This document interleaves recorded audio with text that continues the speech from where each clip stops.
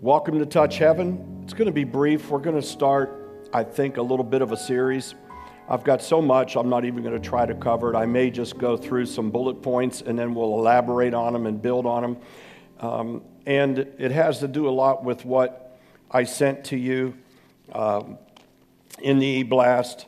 And I really, as I was praying, the Lord was just speaking to me this theme of putting the shattered pieces into jars of clay.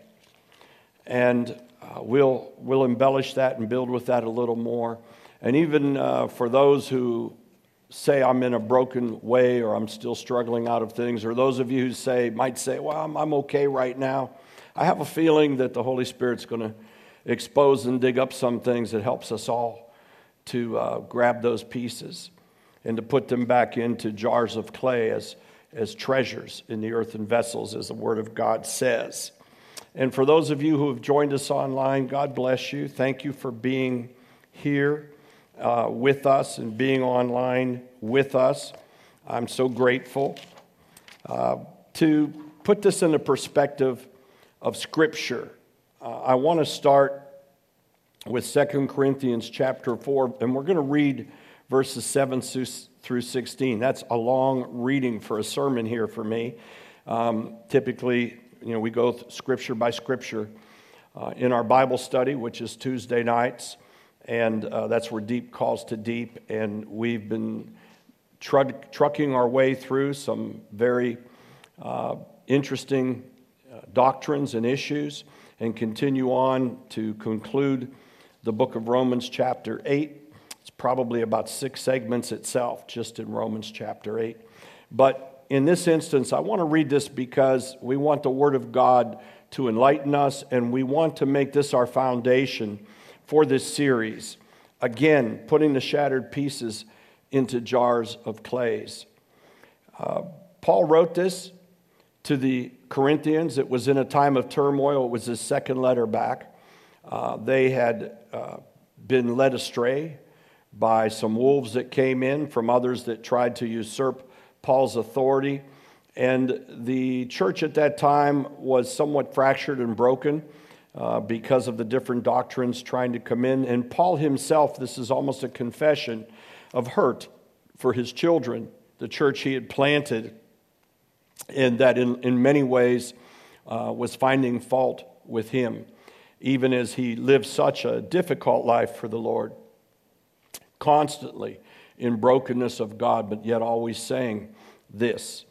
He says, "But we have this treasure in earthen vessels, that the excellence of the power may be of God and not of us. We're hard pressed on every side, yet not crushed. We are perplexed, but not in despair. And we are persecuted, but we are not forsaken. We are struck down, but not destroyed, always carrying about in the body the dying of the Lord Jesus, that the life of Jesus also may be manifested in our body. For we who live are always delivered to death for Jesus' sake, that the life of Jesus also may be manifested in our mortal flesh. So then death is working in us, but life in you. And since we have the same spirit of faith, according to what is written, I believed and therefore I spoke. We also believe and therefore speak, knowing that he who raised up the Lord Jesus will also raise us up with Jesus and will present us with you. For all things are for your sakes, that grace, having spread through the many, may cause thanksgiving to abound to the glory of God. Therefore we do not lose heart. Even though our outward man is perishing, yet the inward man is being renewed day by day. But for our light affliction, which is but for a moment, is working for us a far more exceeding and eternal weight of glory. While we do not look at the things which are seen, but at the things which are not seen. For those things which are seen are temporary, but the things which are not seen are eternal." As I said, we'll be going back to this as a foundation. As I wrote to you, nobody makes it through life without being damaged. Nobody. Nobody goes through life without expectations evaporating. And nobody goes through life unless the Lord has set one free without being bound up in regrets. Nobody. Because as you get a conscience and a spirit in the Lord, and your compassion becomes stronger, and the walls of insecurity and defense bear down and break, we can respond in two ways. One is to put it aside and bury it and not deal with it, and just window dress it a little bit and assume that its effects are gone. Or the other one is we can meet it head on and deal with it in the power of God. And in so doing, believe God for a deliverance from those wounds, from those shattered hurts,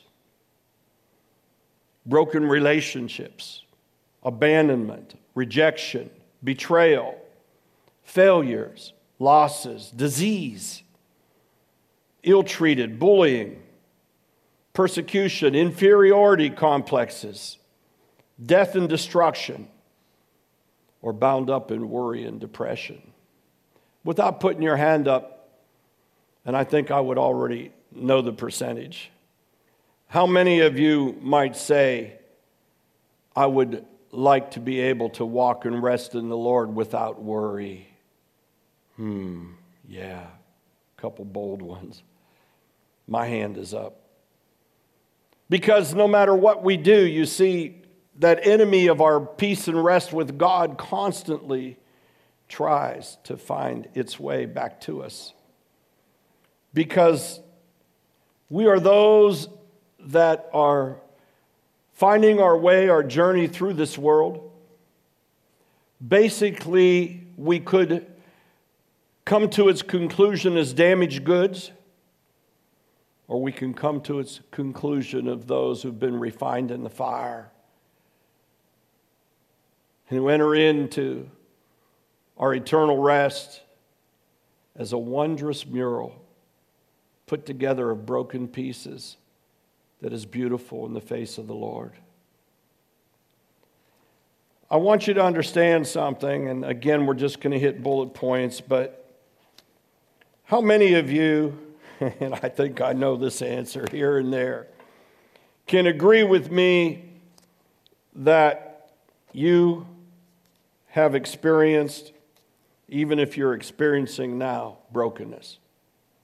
How many? Not all of you? Wow, I'm going to grab those ones whose hands aren't going up, and I'm going to psychoanalyze you because you are something different. God uses broken people. Is that good news? Hello? God uses broken people. I've often said, give me that person that comes who's not ashamed of their past, who tells me that they've had flaws. And there's something about that when you enter yourself as a person who's willing to confess so many flaws, so many broken pieces. There's something that is genuine and good in the midst of somebody else who confesses with you, I was a mess. I almost didn't make it. But for the grace of God, I wouldn't even be able to speak to you right now. And for some reason, whether they've done it already or they're putting the pieces back together, there's a special grace that goes with that humility, that is cloaked in the covering of God, that understands and appreciates being desperate for God to make a difference as we lay things aside. I've often said many, many times, give me that person who comes in and tells us that they have had a life prior to Christ that was something that they're ashamed of. That person you can believe. That's a real person. That's a genuine person. And that person is someone God can use.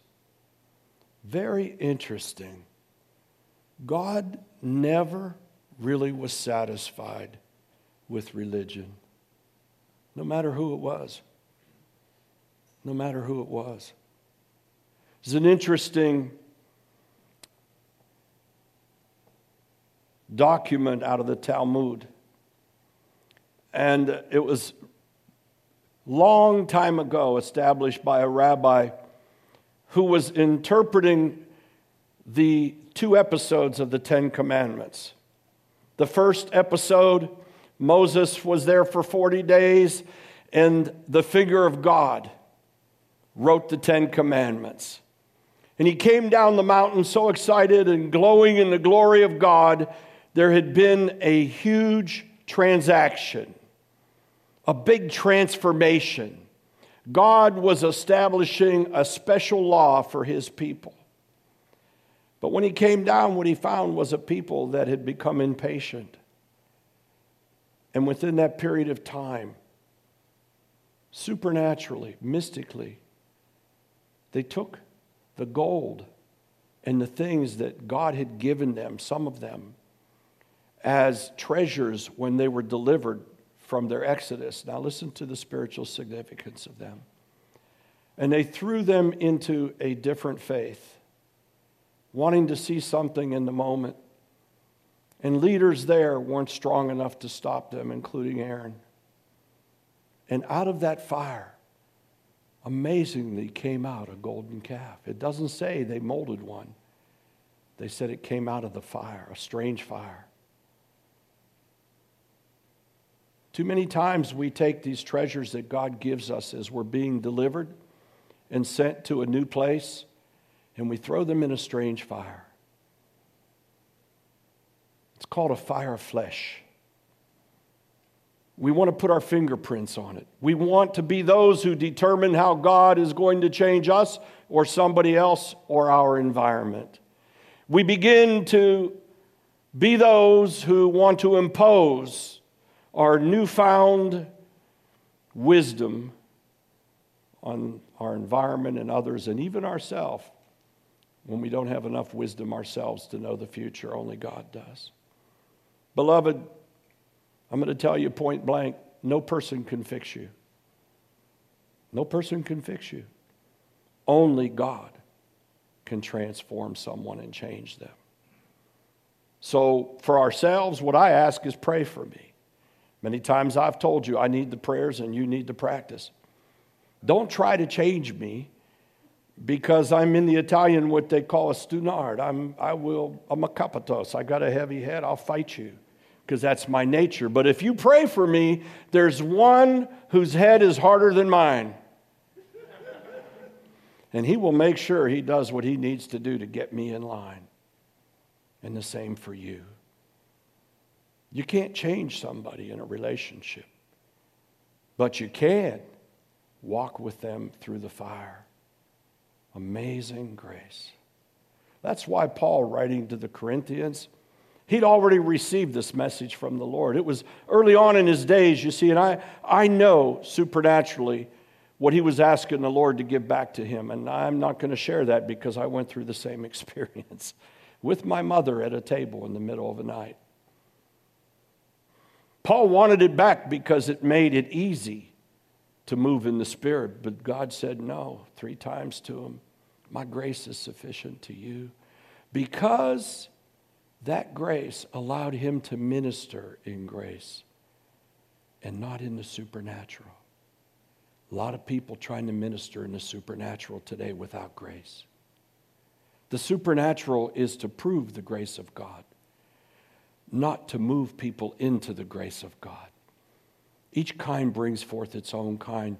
You want somebody to get on fire for God? Then be on fire for God and let God do it. You want somebody to change somebody? Let God change them and be there believing God to the very last breath. Oh, and by the way, just in case we think we got it so right, Jesus always has a way to check us, doesn't he? He said, don't look for that speck in your brother or sister's eye, because what I'm seeing is you've got a pole in your own eye. So we got to get the tweezers out and deal with our own eyes. How many times? Every time. Every time. Every time. Especially in the world we live in right now. So God, I have good news for you. God loves damaged goods. Jesus told us very clearly how he looked at it. And he was echoing the words of Isaiah, who talked about a yoke. Jesus said, Matthew 11, verse 28, this is for everybody. Come to me, all of you. Now, we could say only those who are weary. I'd like to underline it and put it in its fashion as it ought to be if it's reinterpreted from the Aramaic into the Hebrew. All of you come to me. All of you come to me. All of you come to me who are weary and you're burdened, and I will give you rest. Take my yoke upon you and learn from me, for I am gentle and humble or lowly in heart, and you will find rest for your souls. For my yoke is easy, my burden is light. As we said, cling to Jesus. You heard the word of the Lord this morning. Cling to me. Come and cling to me. Get yoked with the Lord. Walk through it with him, holding on with everything that you have. I remember once our family took a vacation. This was when we were living all the time here in the cold, and we went to a warm place. And in that place, have you ever seen the boats that pull the parachutes and the parachutes go up in the air and you get a parachute ride? Well, the two girls went. They were old enough. They went on their own. I think they might have even gone together. I think it held 2 seats at once. I can't remember. Laura Lee said, I'm not going. She didn't want to go.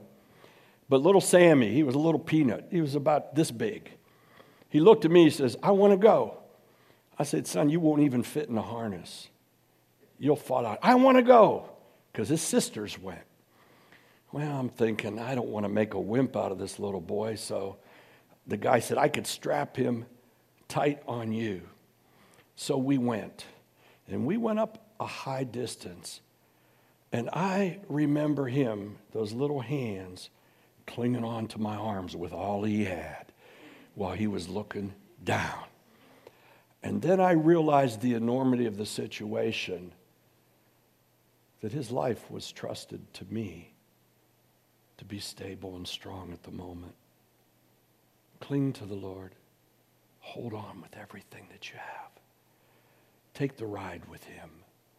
And you'll find out that not only will you rest while you're going through it, but it'll go much faster than trying to do it yourself.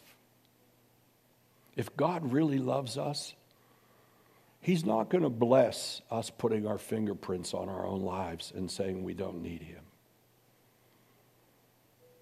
We'll study in Jeremiah before this series is over, 48, about Moab.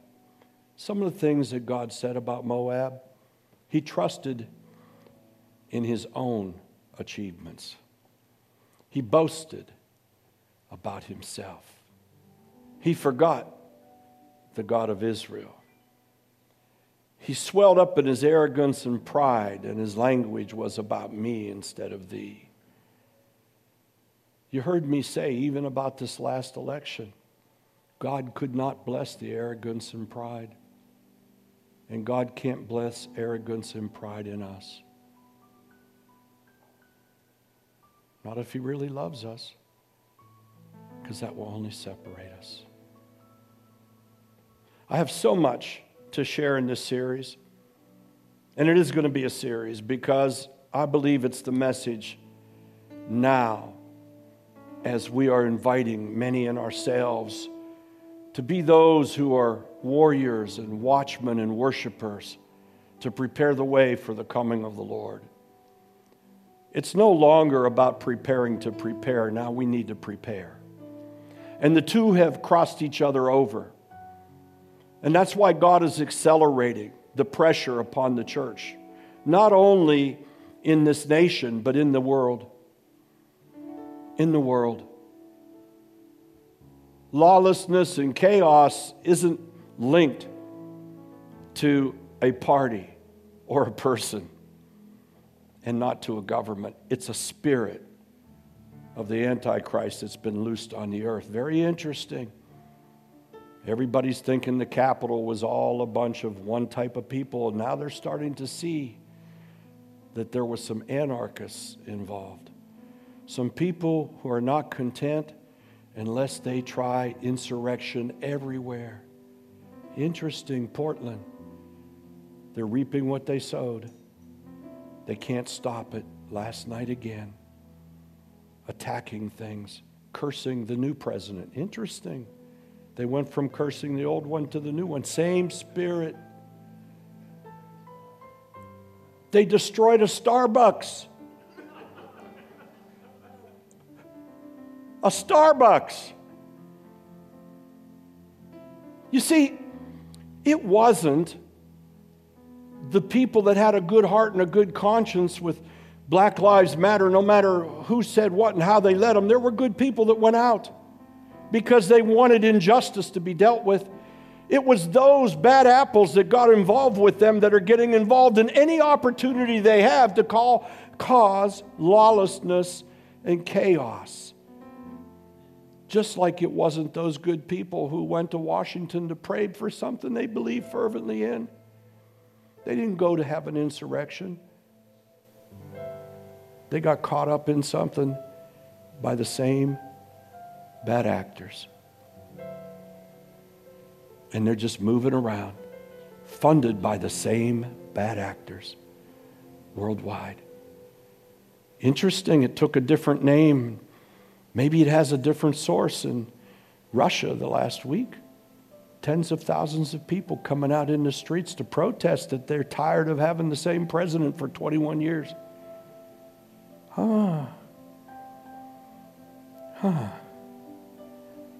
Lawlessness and chaos.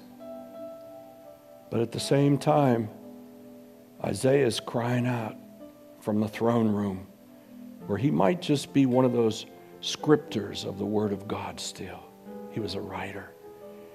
Arise and shine, for the glory of the Lord is risen upon you. And even though gross darkness is coming over the whole earth, the glory of God shall sustain you. So we're rising up. And we are a very dangerous army of people. You can't break something that's broken.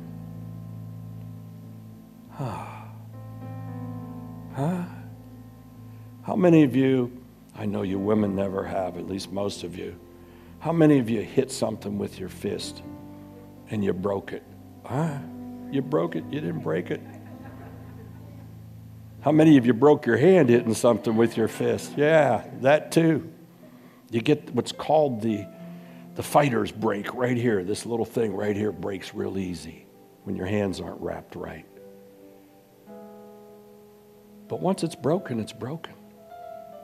And God takes that broken vessel and He tells us in 2 Corinthians 4, He takes those pieces and He puts them in clay jars,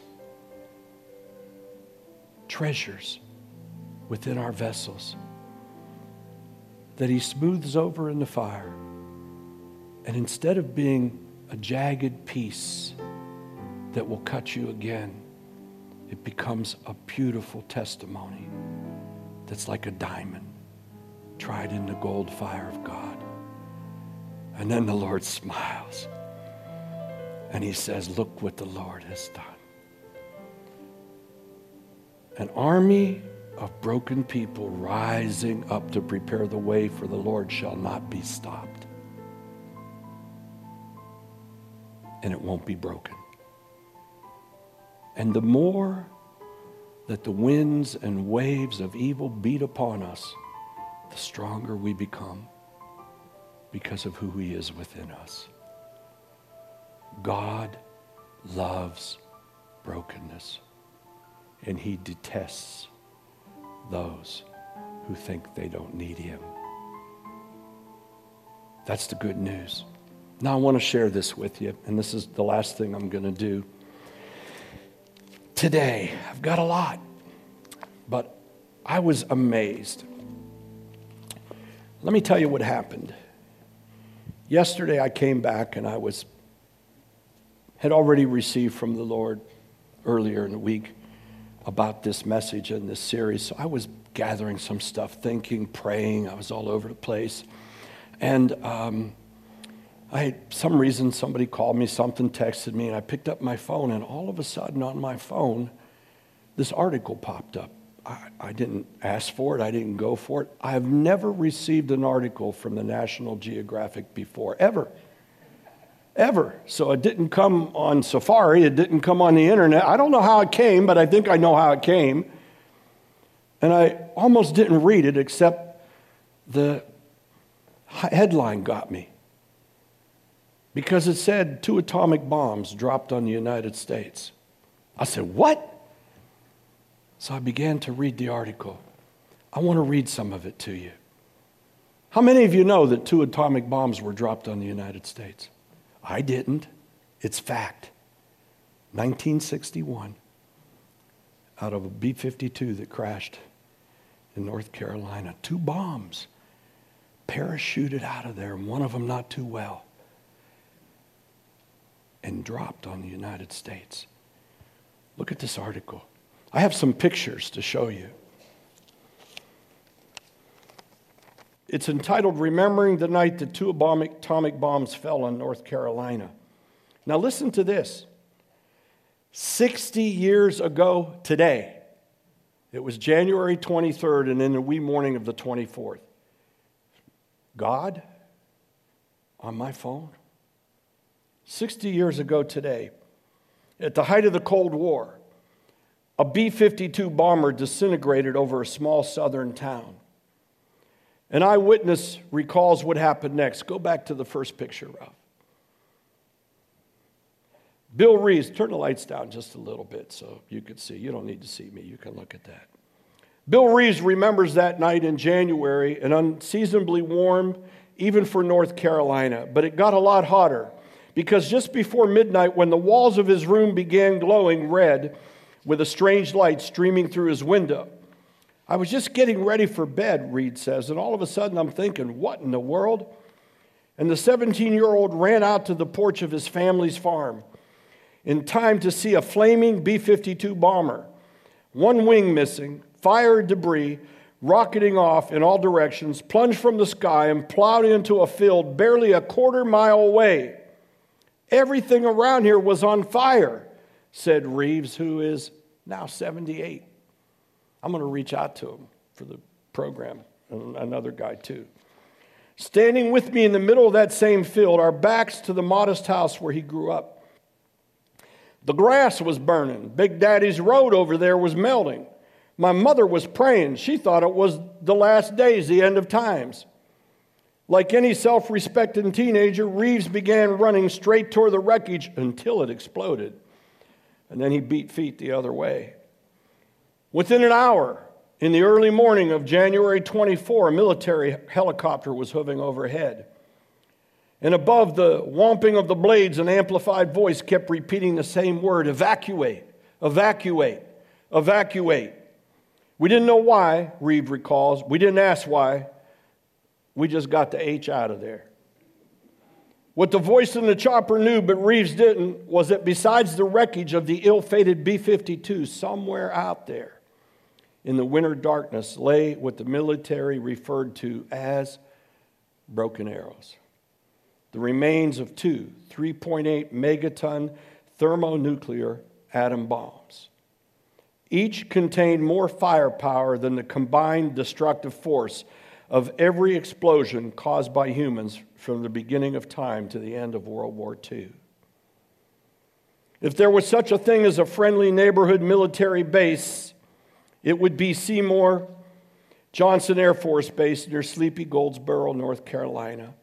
Largely hidden behind woods, walls, and wetlands, the base has been an unobtrusive jobs and money community since World War II. But despite a notable increase in air traffic in late 1960, the good people of Goldsboro had no inkling what their local Air Force base had quietly become one of several U.S. Air Force selected for Operation Chrome Dome, a Cold War doomsday program that kept multiple B-52 bombers in the air throughout the northern hemisphere 24 hours a day, 365 days a year. And each plane carried 2 atomic bombs. Bombers flying from Johnson Air Force Base in January 1961 would typically make a few training loops just off the course of North Carolina, then head across the Atlantic all the way to the Azores before doubling back. And these gas-guzzling B-52s, called Buffs by airmen for big, ugly, fat fellow, although they didn't say fellow, had to be refueled multiple times during each mission. It was following one of these refueling sessions that Captain Walter Tulloch and his crew noticed that the plane was rapidly losing fuel. Then they had electrical problems. Tulloch resisted an order from air control to return to Goldsboro, preferring to burn off some fuel before coming in for a risky landing. But soon he followed orders and headed back in about 5,000 feet altitude. Approaching from the base and about 15 miles from the base, Tulloch made a final turn, and that's when the B-52 began to fall apart. He had it lined up on runway 26, but suddenly the plane started veering to the right toward the hamlet called Faro. The Goldsboro Broken Arrow. Then it started rolling over and tearing apart. It found out that a few weeks before, the Air Force and the plane's builder, Boeing, had realized that a recent modification, which they put new fuel bladders on its wings, could cause the wings to tear off. Tulloch's plane was scheduled for a refit to resolve the problem, but it came too late. His plane was doomed, and he hit the bailout alarm. Now remember, 5,000 feet. He hit a bailout alarm. Of the 8 airmen aboard the B-52, 6 sat in ejection seats. Adam Maddox, the third pilot, was assigned a regular jump seat in the cockpit. He was the youngest man on board. 27-year-old Maddox was also, at that time, an Air Force rarity. An African-American jet fighter pilot, 27 years old, reassigned to B-52 duty as an Operation Chrome Dome got into full swing. At this moment, it looked like that chance assignment would be his death warrant. Basically, Maddox was a dead man, the pilot said. His only chance was to somehow pull himself through a small cockpit window, only after the other 2 pilots had ejected. But the pilot said Maddox was a very religious man. He told him afterwards that he just looked around and said, "Well, God, if it's my time, so be it. But here it goes." And it was a surreal moment. The B-52's forward speed was nearly 0. But the plane had not yet started following. I can tell you as a pilot, a plane of that size that probably gets below 140 knots is going to fall like a rock. Maybe even has to go faster than that. Light airplanes at 70, 80 knots, they stall, they fall like a rock, especially when you've lost a wing. It had not yet started falling. It was as if Maddox and the plane were for that moment suspended in midair. He seized on that moment to hurl himself into the abyss, leaping as far from the B-52 as he could. He pulled his parachute ripcord, but at first it didn't deploy. Maybe because his speed was so low, there wasn't enough air to go in the parachute. But as he began falling in earnest, the welcome sight of an air-filled canopy billowed in the night sky above him. And Maddox prayed out and said, "Thank you, God." Then the plane exploded in midair, but the explosion collapsed his chute. Now he was just another piece of falling debris from the disintegrating B-52. Somehow a stream of air slipped into the fluttering chute, and it reinflated. Maddox was once more floating toward earth and looking up at that gently bobbing chute. Maddox again whispered, "Thank you, God." But that wasn't it. Then he looked down, and he was heading straight into the burning wreckage of the B-52. "Well, Lord," he said out loud, "if this is the way it's going to end, then so be it." But then a gust of wind came. The scientists said it could have been an uplift from the fire. Scientists always have to try an explanation. And it nudged him to the south. And he landed unhurt, away from the main crash site. One more time, Maddox said, "Thank you, God." And then he went to the nearby farmhouse and talked them into giving him a ride to the Air Force base. Listen to this. Standing at the front gate in a tattered flight suit. How many of you have ever put on a flight suit? Yeah, you know what they are. You put on your stuff, right? I mean, you see someone in a flight suit, especially in 1961, they just didn't happen to get a flight suit. Still holding his bundled parachute in his arms, Maddox told the guards he had just bailed from a crashing B-52. Faced with a disheveled African-American man cradling a parachute and telling a cockamamie story like that, the sentries did what we could only shake our head. In a 1961 rural North Carolina area did. They arrested Maddox for stealing a parachute. I could laugh, but it's not funny. And he said again, "Thank you, God." I'm going to try to find this man. I hope he's alive. The story goes on, because you're probably going to wonder what happened to the bombs. But one of the bombs was stuck in a tree, and it was still intact. Its parachute opened, and it was hanging from the tree, and just the tip of it was barely dug into the ground. Right up there, the man pointed. And that's where they also found the dead man hanging from his parachute in the morning, the one that died. The one that didn't eject. They came and they checked the bomb, and it had gone through what it was programmed to do. For once it's released and it fills the air of the parachute, it begins to settle and ready itself to detonate. And the way it reads it, there was 5 or 6 sequences. It got to 3 or 4 and it stopped. And it should have detonated, because that's what it was designed to do. The other bomb made its way all the way into the ground and got buried in. But somehow, interesting enough, the thermonuclear part of it was found scattered on the ground over to the side, as if somebody took it out before it hit the ground. Many miracles in that story, aren't there? Many miracles in that story. In one way, it encourages us. Don't ever give up. Maddox could have said, how many of you have ever seen the small window that sits next to the pilot in an airplane? Whether it's been a C-19, 119, my father flew C-119s or C-130s that are out there now, or especially little jet airplanes. They're very small.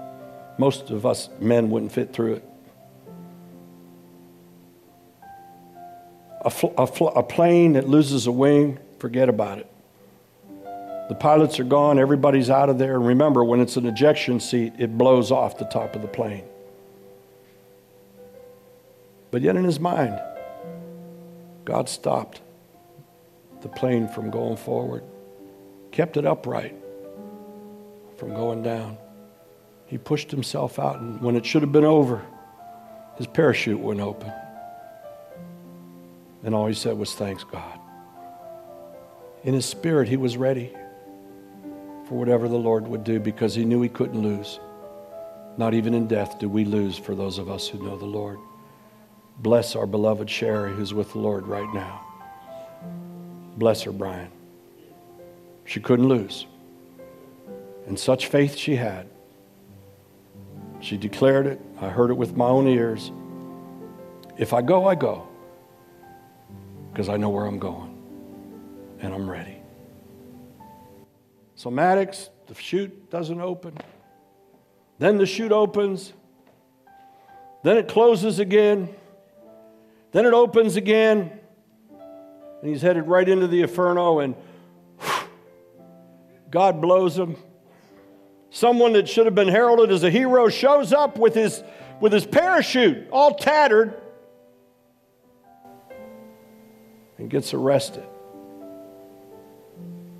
because of profiling and racial injustice. All of that's real, beloved. We shouldn't make light of it because some bad apples get involved with it. It's real. God moved in mighty ways that day, and I believe the reason why the Lord resurrected this story exactly 60 years to the day is to encourage you that no matter what you think is going on has happened, God's got it, if you let Him have it. More of God, less of us. He's got it. He'll do whatever it takes to land you gently. But remember this too.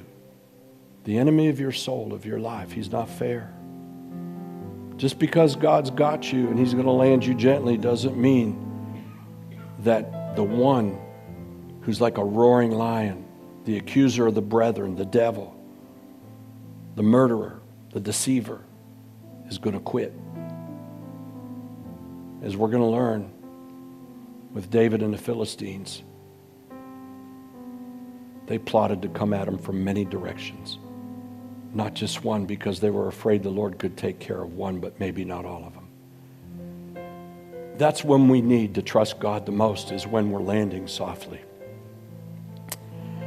Because we could find ourselves right back into the furnace again if we simply don't say, "Thank you, God. Thank you, God." I could go on. I'm not going to. I think the point's been made for today. We have so much to pursue and to pray about and to get settled in our hearts and our spirits. We need to be those who don't allow other voices, other agendas, political alliances, prejudices, either way, right, left, moderate, extreme right, extreme right. I wish I never heard those words. We need to be those who don't allow that noise to get into our hearts and our spirits. And we need to say, Lord, just like that bold lieutenant did, 27 years old,